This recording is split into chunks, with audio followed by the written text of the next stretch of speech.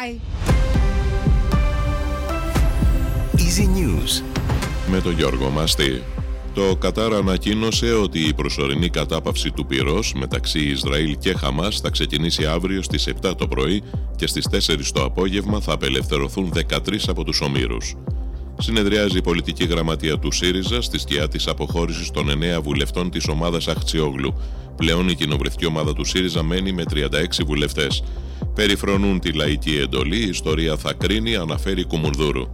Εκτός ΣΥΡΙΖΑ έθεσε αυτόν ο Ευρωβουλευτής Δημήτρης Παπαδημούλης. Είναι ο τρίτος κατά σειρά Ευρωβουλευτής που αποχωρεί μετά τους κυρίους Κούλογλου και Κόκαλη. Όσοι αυξάνουν αδικαιολόγητα τις τιμές θα βρουν απέναντί τους το κράτος, δήλωσε ο Πρωθυπουργός Κυριάκος Μητσοτάκης από τα καμένα βούρλα.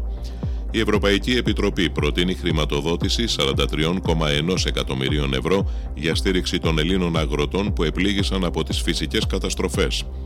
Ακόμη μία γυναίκα, η 7η κατά σειρά, κατήγγειλε τον 23χρονο Σύρο, ο οποίος συνελήφθη για 5 επιθέσεις σε γυναίκες και μία επίθεση σε ένα 13χρονο κορίτσι.